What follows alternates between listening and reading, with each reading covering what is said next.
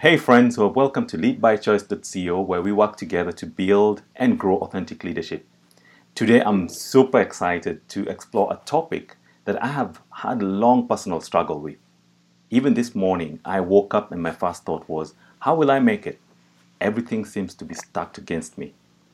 I'm honored to have the company of a wonderful guest today. He had the courage and fortitude to tackle this topic head on. And this is none other than Bruce Van Horn.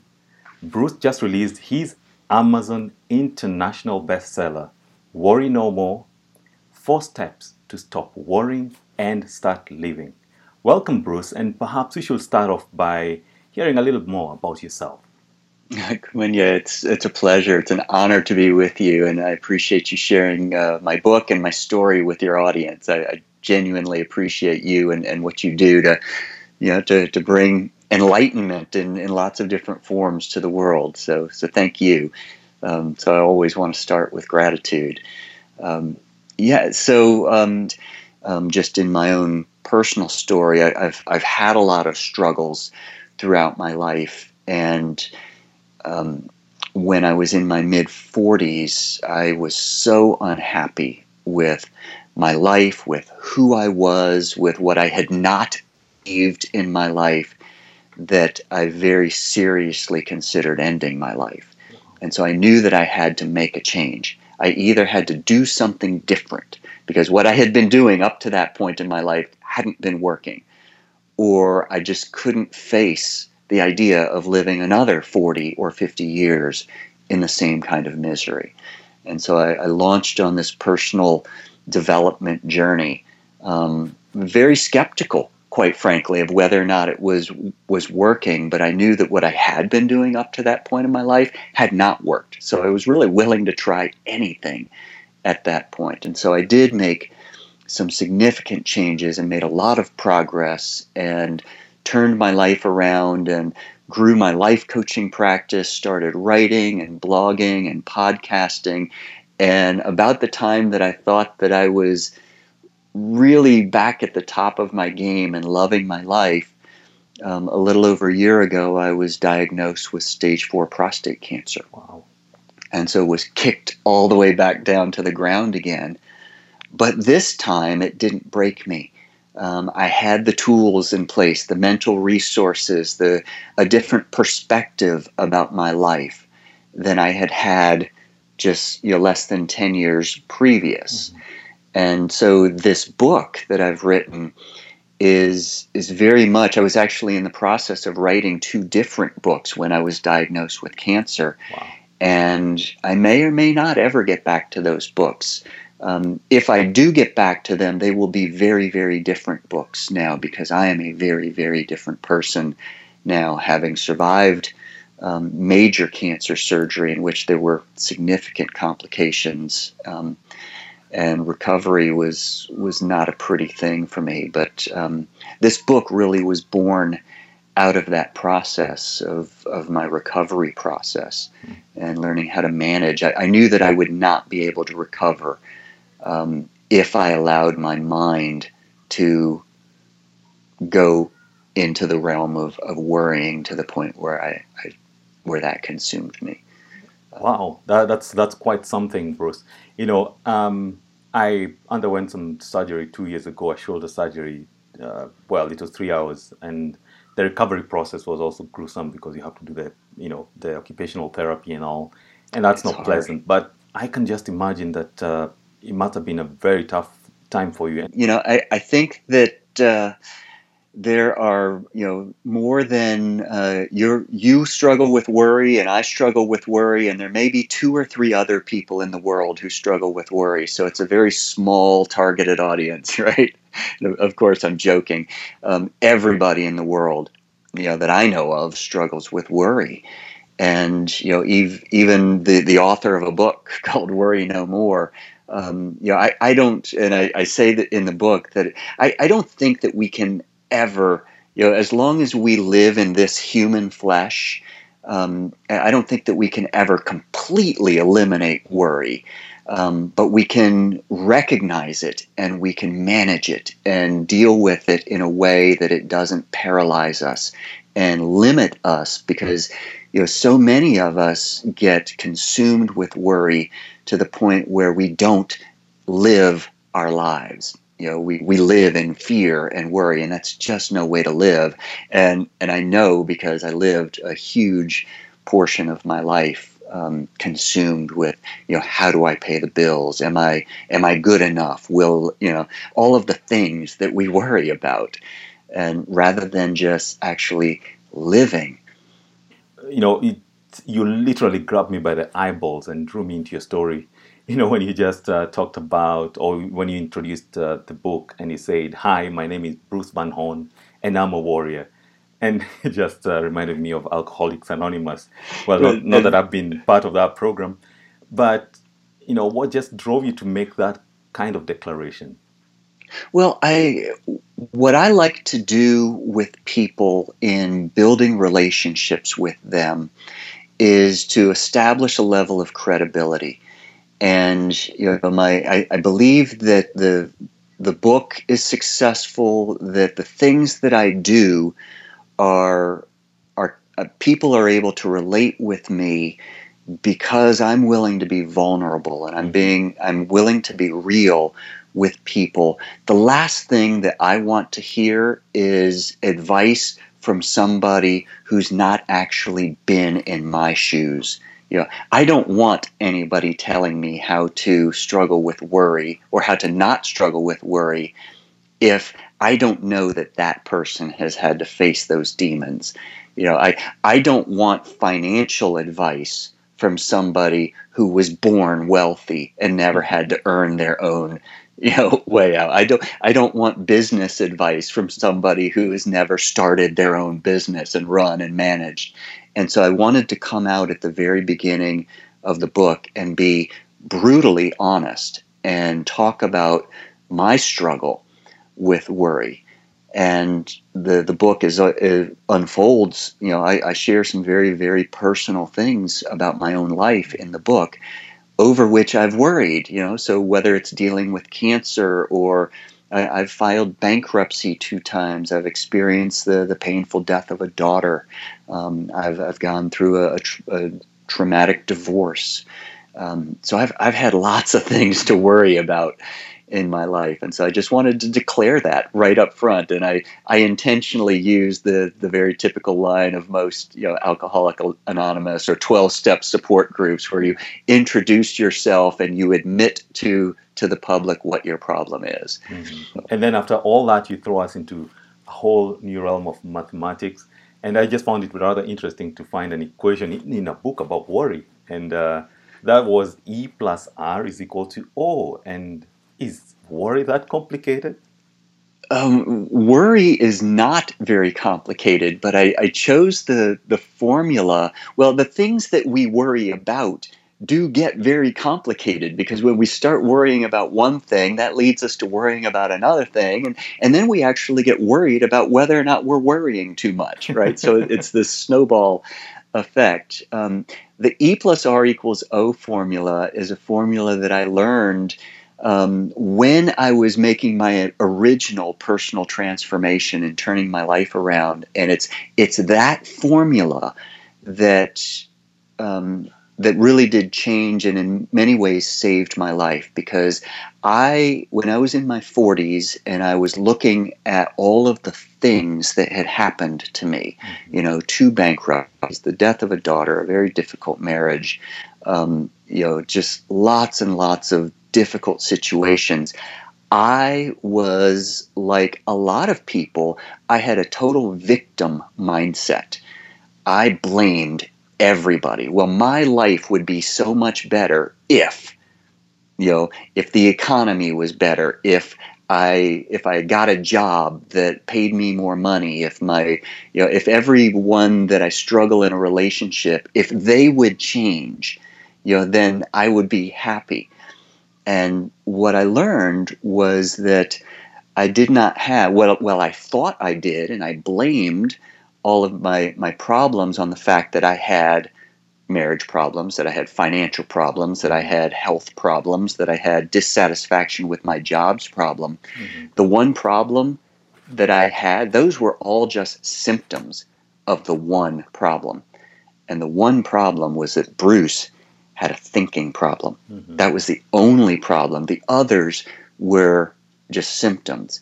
And so what happens is the formula E plus R equals O. Most people, and I certainly did, live in an E equals O scenario. And the E stands for event. And the O stands for outcome. Okay. Well, I don't have as much money as I want because this event happened. I'm not happy in my relationship because another person behaves a certain way. And so we tend to think that, well, an event happens in our lives. We go out and get in our car and to go to work, and we turn the ignition and it won't start. Well, now we're angry. Well, what made us angry? The car didn't start, Yes, right? exactly. So we're mad at the car. Okay? But that's not the way the world really works, because there are plenty of people in the world who have gone through the very same events, and they don't feel the same way. They're okay, this happens. So what the E is the event. We can't change the event. In most cases, we can't change the event. There may have been something we could have done to prevent the car from not starting by taking proper care of it. But the fact that it happened, it happened. And the fact that we're upset about it, which is the O, the outcome, the event did not create the outcome. The response, how did Bruce Van Horn respond to that event? Because it was the response to the event that created the outcome. So E plus R equals O is event plus response equals the outcome. And if I can't change the event, but I want a different outcome, in other words, how do I feel about it? What is my, what quality of life do I go on to live? It's 100% dependent on the response. And so I know people who are quadriplegics. They can't get up and walk around. They're bound to a wheelchair for the rest of their life. I have a very good friend in England, Stephen Webb. He dove into a swimming pool when he was 19 years old and went too deep and hit his head on the bottom of the pool, snapped his spine. One of the happiest guys I have ever met in my life. And so the event caused him to not be able to use his arms or legs. Mm-hmm. Yet his response to the event allows him to live a very high quality, happy life. So I talk about that, and I just throw that out there, that the things that we are worried about a certain event happening. Mm-hmm. And so worry is actually our response to an event that has not yet happened yet. Mm-hmm. So that's sort of the crazy thing, is that we are predetermining how we are going to respond, or we think an event is going to happen and we're worried about how another person will respond to that event and how that will affect us. Mm-hmm. Bruce Van Horn is 100% responsible for how he responds to absolutely everything. Mm-hmm. That changed my life. It changed your life, and it's like when we worry, we choose to see through like a bad movie. And in your book, you mentioned something about you walking out of a movie hall or a movie theater and going into to watch another movie. What was that all about? Considering that you'd already paid for the movie in the first place. Right, exactly. And I have really done this. I have gone to see a movie that people maybe recommended that I go see. And, at least where I live, we have these multiplex cinemas where there are, 10. We have one in our neighborhood that has 20 cinemas in it. So at any given point in time, there are 20 different movies playing. And so I bought a ticket to one movie and went in. The movie started. And right away, either I might have had my kids with me, and one of the opening scenes may have been very inappropriate for my children. Maybe it was the language, maybe it was the subject matter or a sexual situation that I didn't want my children exposed to, or that maybe for whatever reason I just wasn't connecting with the movie. I wasn't enjoying it. I realized that I don't have to sit here for the next 2 hours and watch something that I'm not enjoying. I don't have to endure that, willingly. I can get up and I can leave that cinema. And I can either just get in my car and go back home, or I can, because I've already paid for a ticket, so the movie theater doesn't lose any money. If I get out of this cinema and I walk down the hall and see another title and say, oh, well, maybe that will be interesting. And I go in and I watch that movie. And I've done that literally many times. And so I use throughout my book the metaphor of worry is us creating a movie in our own mind. We are the movie director of our lives. And our lives will very much move in the direction of the things we imagine for our lives. And so if we spend a lot of time visualizing bad things happening to us, then is it any surprise when those things actually do happen? And so what I propose to you is that you are 100% in control of your thoughts. It takes no more energy, and in fact, it probably takes less physical energy to think a happy thought than it does to think a bad thought. So we could have been worried about this interview not going well at all. Okay, and so we could have foreseen, when I get on this Skype call with Kamunya, I'm just not going to like his interview style, or he's going to ask me questions that make me uncomfortable. And so those are things I could project out into the future. Or, without ever having met you, I could assume that you are an awesome human being, and that when we see each other, there's going to be this connection, there's going to be this bond between us, and we are just going to have a fun, dynamic interchange that will leave both of us feeling so much better when it's over. And, so either way, you can think whatever thoughts you want. You can play whatever movie you want in your mind. Yeah, and it's actually very interesting that you mentioned that, because we can have all manner of scenarios in our minds, running in our minds. And as you rightly mentioned in your book, we get advice from the least unlikely places, and that's in our children. And I remember reading something about your son finding a message in a fortune cookie, and something like it read, success comes in cans and not in cannots. That was very, very interesting. And, it's an interesting pun, isn't it? Yeah, it is. It is an interesting point. And it also helps us to actually realize that change is a difficult state, yes. But if we choose to go through that change with a positive mindset, then we end up worrying less. Absolutely. Yeah, worrying much less. And you talked a little earlier about your challenge with your personal battle with cancer, and I just, when I was reading that, I just thought about a coinage. I just coined something. How did that affect your worry-ometer? How high or how low did your worry get at that point when you were battling with a cancer?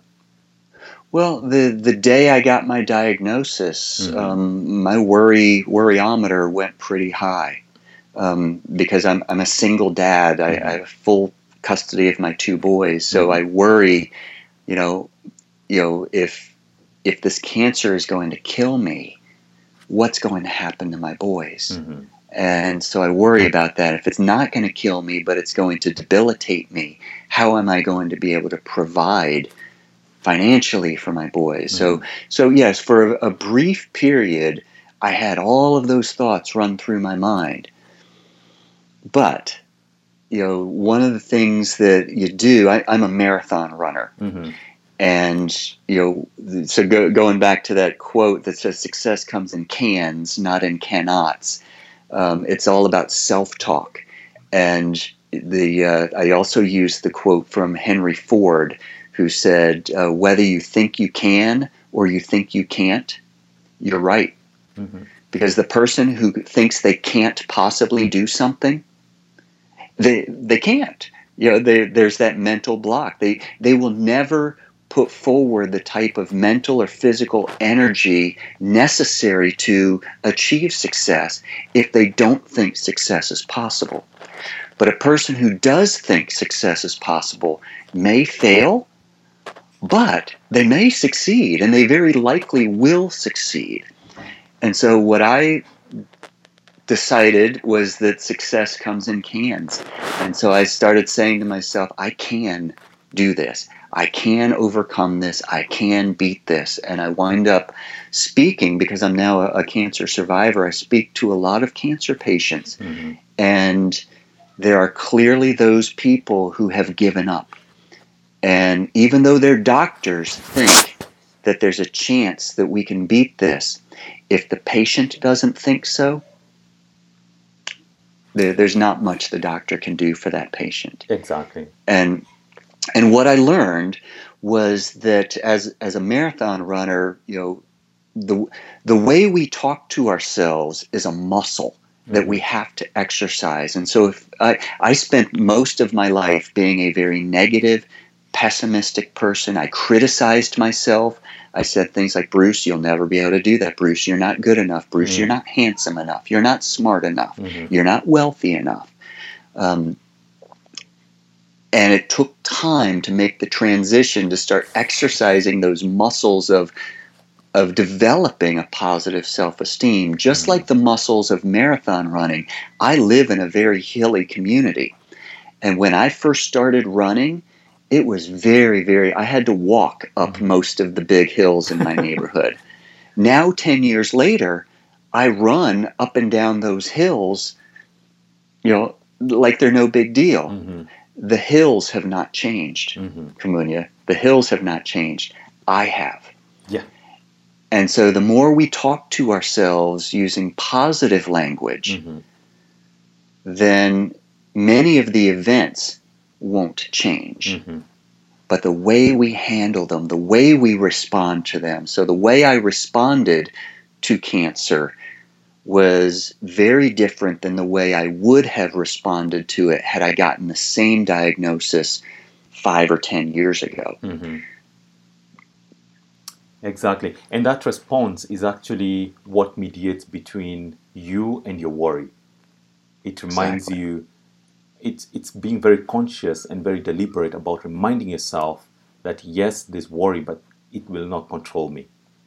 If I'm to take away anything from your book, it's an example I read about a rubber band, and putting a rubber band on your wrist and snapping a rubber band on the wrist whenever I worry.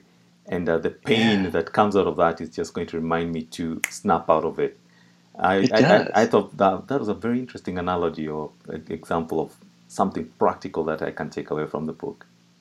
Yeah, and I don't know if you watch old movies. We don't do it anymore, but the old television shows and the old black and white movies, very often it portrayed a woman, but somebody who is just something has happened, and one character in the movie is hysterical. Means that they have just lost all sense of reality because they're so consumed with whatever it is they're upset about. And very often someone in the movie will take that person by the shirt and say, "Get a hold of yourself, get a hold of yourself," and they can't. And so it takes you taking and slapping the person on the face, and then it's like, oh, it wakes them up from a bad dream. Exactly. And very often in the TV show or in the movie, the person, instead of being upset that they just got slapped in the face, they say, "Oh, thank you. I guess I sort of lost control there." And so very often when we are consumed with these thought patterns, we need some kind of shock, a sudden pain, a jolt, a smack in the face to snap us out of that thought pattern and to bring us back to this moment. Yeah. And I think that's awesome. That's something that I'm actually going to take. Good. I think I'll be in a lot of pain in the next couple of months. You'll have a red wrist. Another observation you make, and I'm going to quote this: fear loves isolation and darkness. Fear hates light and community. Tell someone your fears, shine a public light on it, and it will flee. Do you think this has any bearing on how we can grow into more authentic leaders? Oh, absolutely. And it's largely what I do in the book. I just start off by saying, hi, I'm Bruce Van Horn. I'm a worrier. Mm-hmm. And just the act of, and religion knows this so well, the act of confession in and of itself is a very healing process. Exactly. To admit what you have done to another human being, or to God, but usually to another human being, to confess, I did this. I wish I hadn't done that. Is a very cathartic, it's a healing process. And fear and worry has a very, very spiritual component to it. It's a darkness, a dark spirit. And what the voice of fear, so we've got these, we've got these like two people, it's very often portrayed as a devil and an angel, and the angel is telling us what we should do that's right, and the devil is saying, no, don't listen to that other voice. We've got this. We can handle this ourselves. And very often when we're afraid, when we're worried about something, we tell ourselves a story, and I believe that there is a spiritual component to it, where the voice of worry says, Kamunya, we can do this, just the two of us. You don't tell your wife about this. Don't tell your friends. We can handle this all by ourselves. We don't need anybody else to know, because the story gets very creative. We think that by keeping it all to ourselves, that we're protecting other people. And so we turn it into this noble thing, because we don't want our family members, our friends, to be worried like we are. Yet, the moment you stop listening to that voice, and if I just share with you something that I'm worried about, you may not have the answers. You may not be able to tell me how to stop worrying or how to fix the problem. But the fact that I shone a public light on it and I confessed my worry to you causes so much of the power that worry had over me to just go away, that very often I'm now freed up emotionally and with an energy that I can do something about it if there was something that I could have done. I may be worried that I am not going to have enough money to pay the bills next month.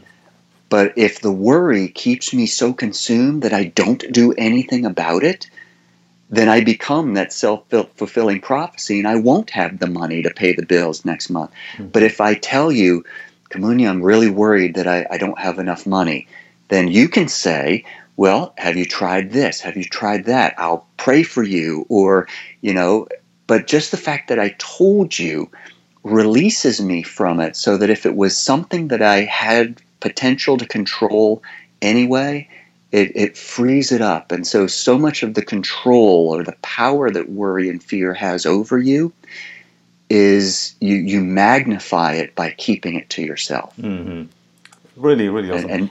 And I think that's a core principle behind authentic leadership. It's for you to be transparent and bare yourself, even when you're at your lowest. It's not just that you're dealing with leadership, when you're at the top only.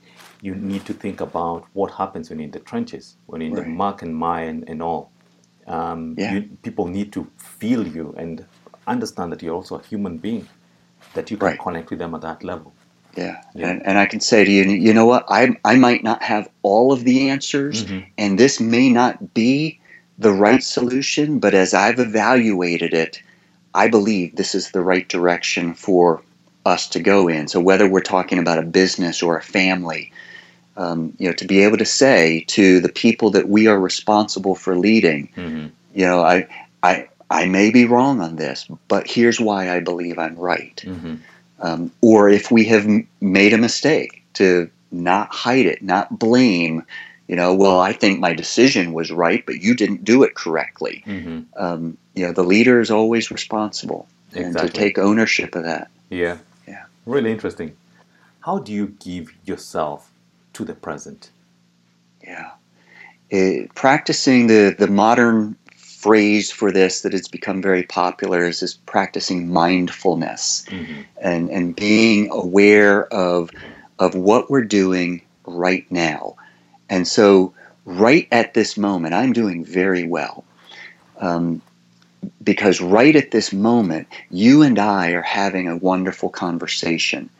And I am exercising mental discipline to be present with you. I'm looking directly in my camera, maybe off to the side a little bit because I'm making eye contact with you, and because my camera is slightly off center, Yeah. then it kind of looks like I'm not. But if I look directly at the camera, I'm not thinking about what I'm going to have for lunch or what I'm going to do for dinner or my appointments later on this evening. I'm not thinking about what I'm going to do 2 weeks from now or worried about what might be doing. I'm not upset about something that happened to me this morning. Maybe I had another interview and it did not go well. Mm-hmm. And so I'm not bringing the poison of that into our conversation right now. I am experiencing this conversation as a completely isolated event, immune from all of the other thoughts or circumstances that may be around me. Mm-hmm. And what I write about in the book was driven by my experience while I was in my hospital bed. My doctor would come in. And very often we'll see somebody on the street, and I'll say, you asked me the question, Bruce, how are you? And I could say, oh, I'm not doing very well. And you could say, well, why? And I would start telling you about something that happened an hour ago or 2 weeks ago or whatever. Mm-hmm. And I was an English major, and so I love grammar. You asked a question, how are you? Are is the present tense of the verb to be. You didn't say, Bruce, how were you? Mm-hmm. Or how have you been? Mm-hmm. Or based on the past, you didn't say, how are you going to be? You said, how are you? Which requires that I answer the question, how am I doing right now? Right now. And that's how you give yourself the gift of the present. When my doctor would come in while I was in the hospital, he would ask me a series of questions, and they were very specific, and in fact, he needed me to answer them in the context in which they were asked. So if he said, Bruce, how are you? He didn't want to know what kind of night I had, what pain I was in an hour ago. He wanted to know, Bruce, right now, what are you feeling? Do you have pain in your abdomen? Are you dizzy? Are you lightheaded? Are you thirsty? How are you right now? Mm-hmm. Or he would say, Bruce, how was your evening? Did you have pain? What symptoms did you experience since the last time I was here? And by answering those questions in the context in which he asked them, he was able to better diagnose me. So if I had pains in the evening, and I still have them now, that gives him an idea of what to do. If I had pains earlier in the morning, but I'm not experiencing them now, it lets him know that maybe a drug that he gave me is working or not working. So learning to be present. So much of our, first of all, worry is thinking about the future. Mm-hmm. So we spend so much of our lives thinking about what's not happening. instead of thinking about what is happening. So if I'm worried about something, I'm thinking about something that has not yet happened, which means I'm not living in the present. And you can't actually worry about something that has already happened. The event may have happened, and you may be worried about future repercussions of that event or future consequences of that event. But you're still thinking about the future. Yeah. And so you rob yourself of the only thing that exists. And the only thing that exists is this moment right now. Exactly. The only time in your life when you have any power to do anything to change your future is right now. And so if you are not focused on right now granted, I'm not saying that we shouldn't have dreams and hopes and aspirations and plans for the future. But if they're only dreams and plans and we don't do anything about them today, we can't make them come true. So the only way we can change the future is by the way we live right now. Exactly. And so that's what I really mean by giving yourself the present. Yeah. And by living now is a gift that you give yourself in the future.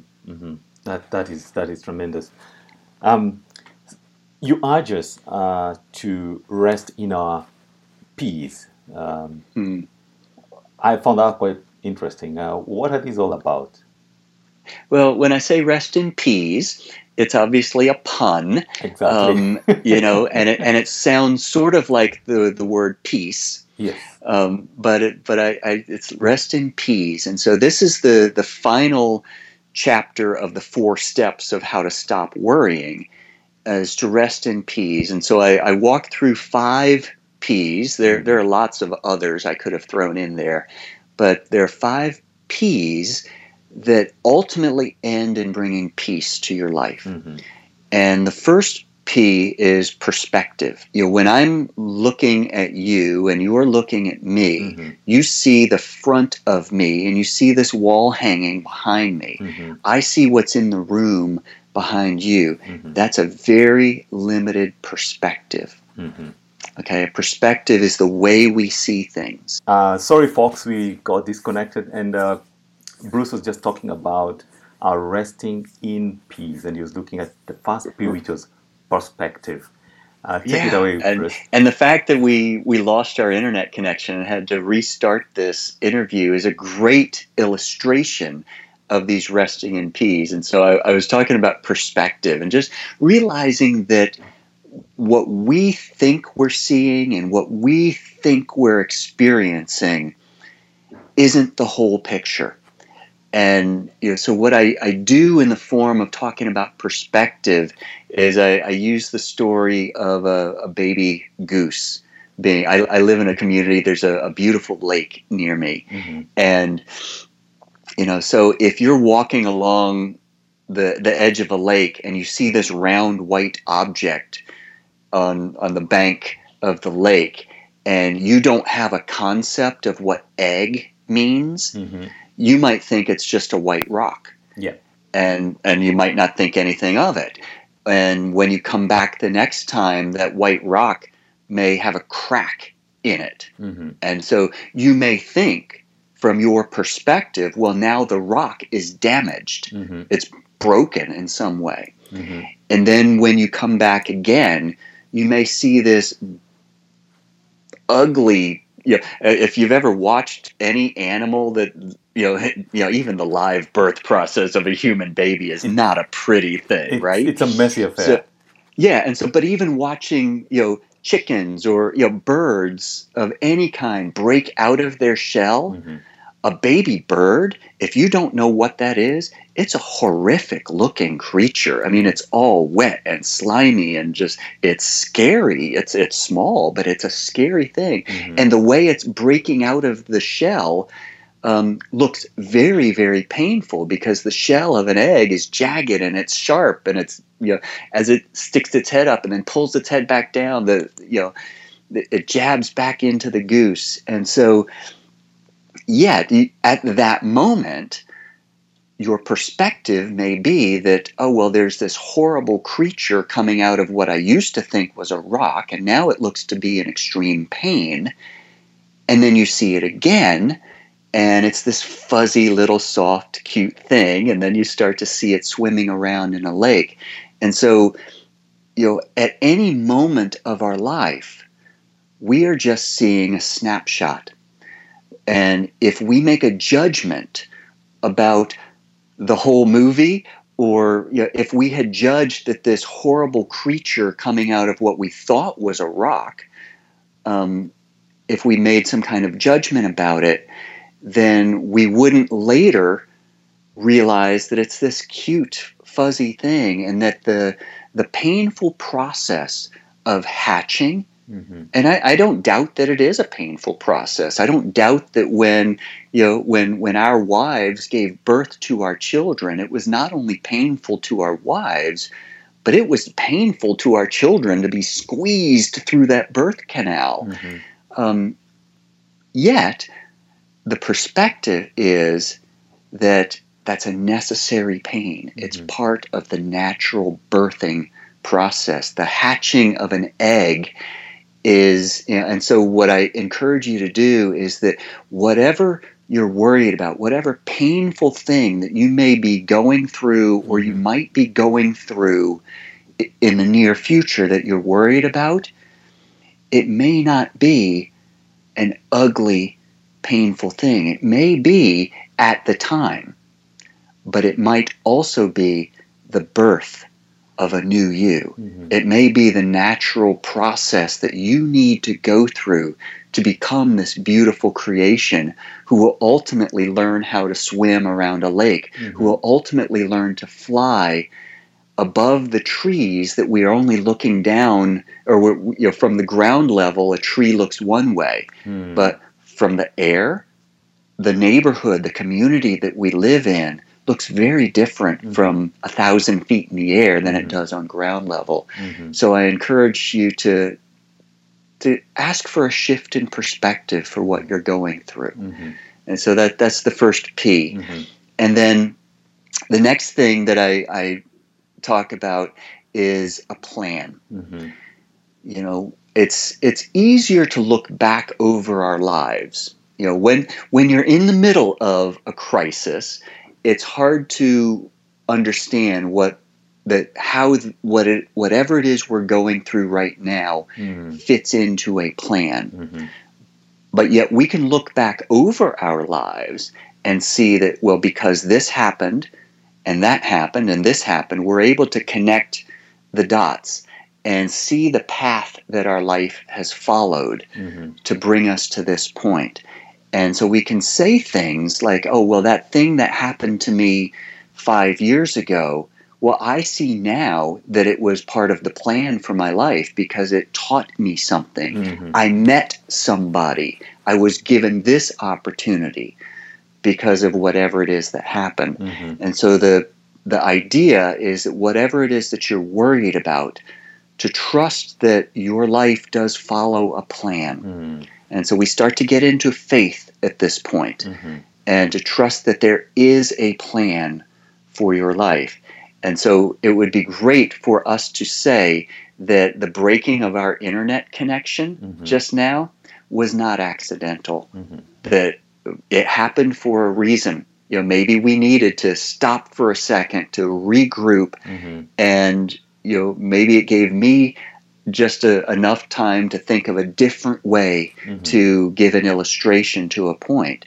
Now, I don't know that that's why, but I'll trust that there was a plan for that. And you had a plan for if the internet disconnects, you had a plan for how do we reestablish connection and just continue with it without it getting to be this great big thing, that there's all this drama. Now, the thing about a plan, and this falls into what you talk about so well with leadership, is management is about making sure that a plan is followed. right? So a business has certain protocols. We have a business plan. Mm-hmm. When a customer has this sort of problem, this is the way we handle that problem. Mm-hmm. So management is all about making sure that people act according to a plan. Mm-hmm. Leadership is about the next P. It's about purpose. Mm-hmm. A plan is all well and good. Now, I can come home and announce to my boys, I can say, boys, we are going to do this, this, this, and this. And my boys will look at me and say, okay, why? Mm-hmm. My boys want to know why we are going to do it. Yeah. And that's the role of leadership, is to say, okay, there is this plan in place, but it's not just a randomly assembled plan. There is a higher purpose for it. Mm-hmm. And so to understand that your life follows a plan is somewhat comforting, Mm-hmm. but only if you believe that the plan is connected to a deeper purpose, a meaning, a why. Exactly. And again, this is where faith comes in, that, I will, very, very often, we have to ask our children to do things. I think of things like taking them to a doctor, Mm-hmm. where, they need to get a vaccination, or they need to receive a treatment of some sort. And they know that it's going to be a painful process. Mm-hmm. So I say, we are going to go to the doctor. The doctor is going to give you a shot, and the shot is either going to cure something that's wrong with you, or it's going to prevent you from getting something. Mm-hmm. Well, all they know is it's going to hurt. It's going to be painful.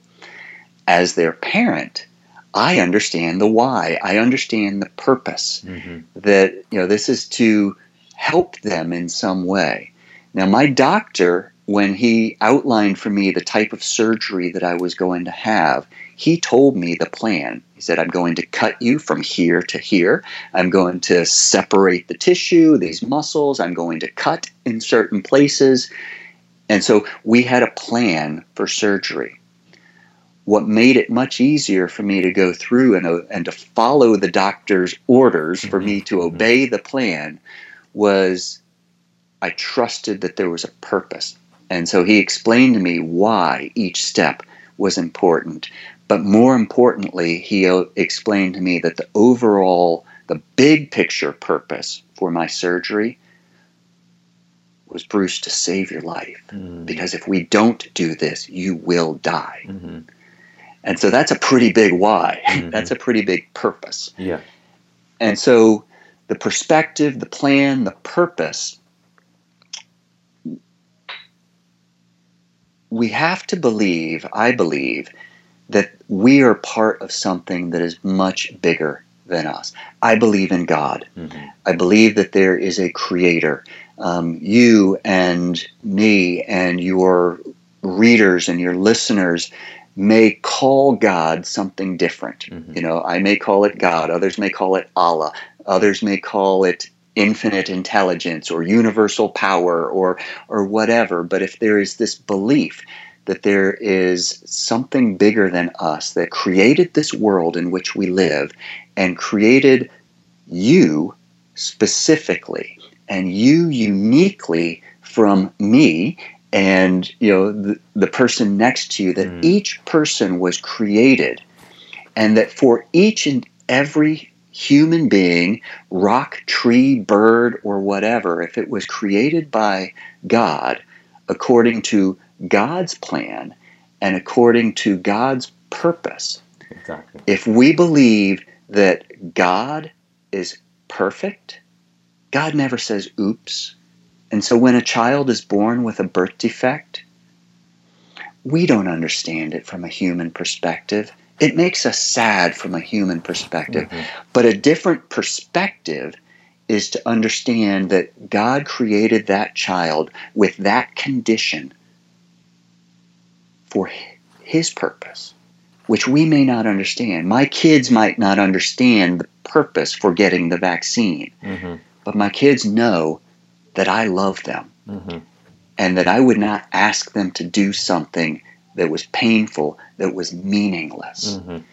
And so this is where faith really connects. And so we can say to ourselves that, well, if God is perfect and God has a plan for my life according to the purpose that God has for my life, I might not know what that purpose is.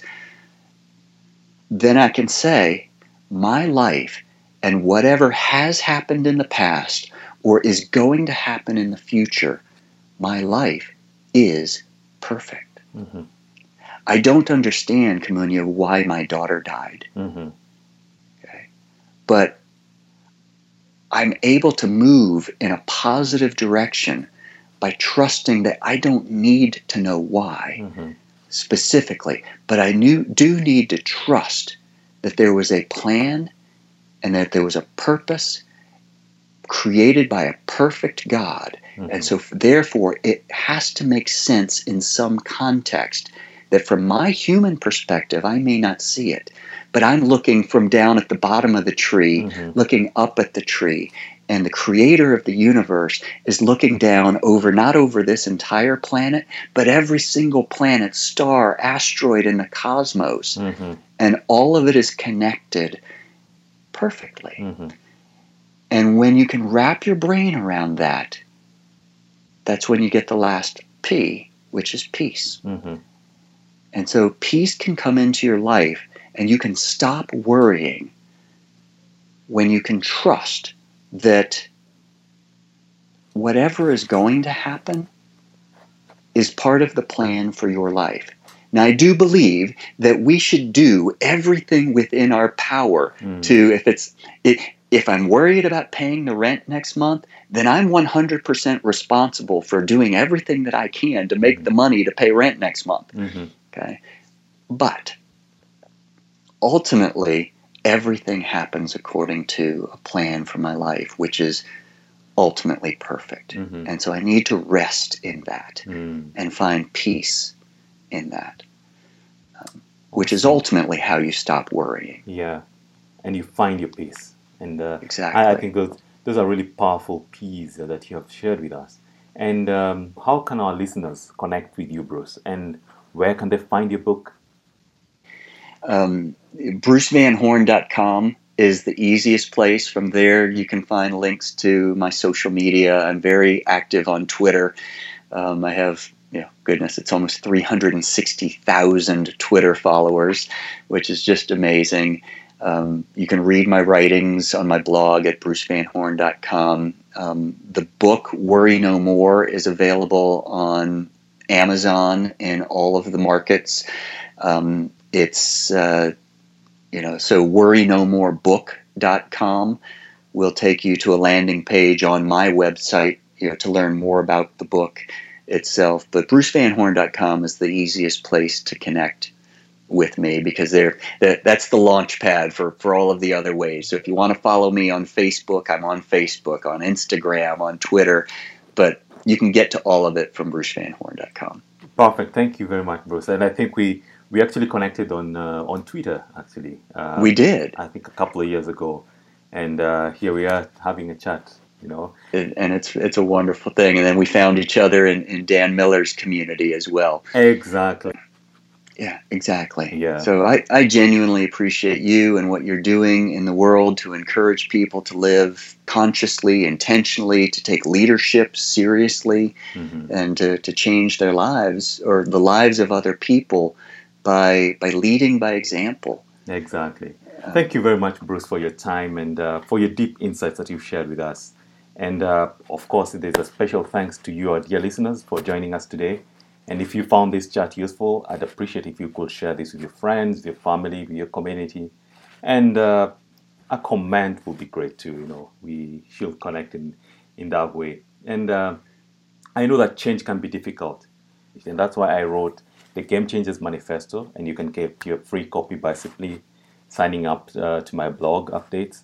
And you can find this at leadbychoice.co. This is a free resource for you. And I want to leave you with a quote that I read from Bruce's book. And this is from Henry Ford. Whether you think you can or you think you can't, you're right. Take care and worry no more. Adios. Thank you.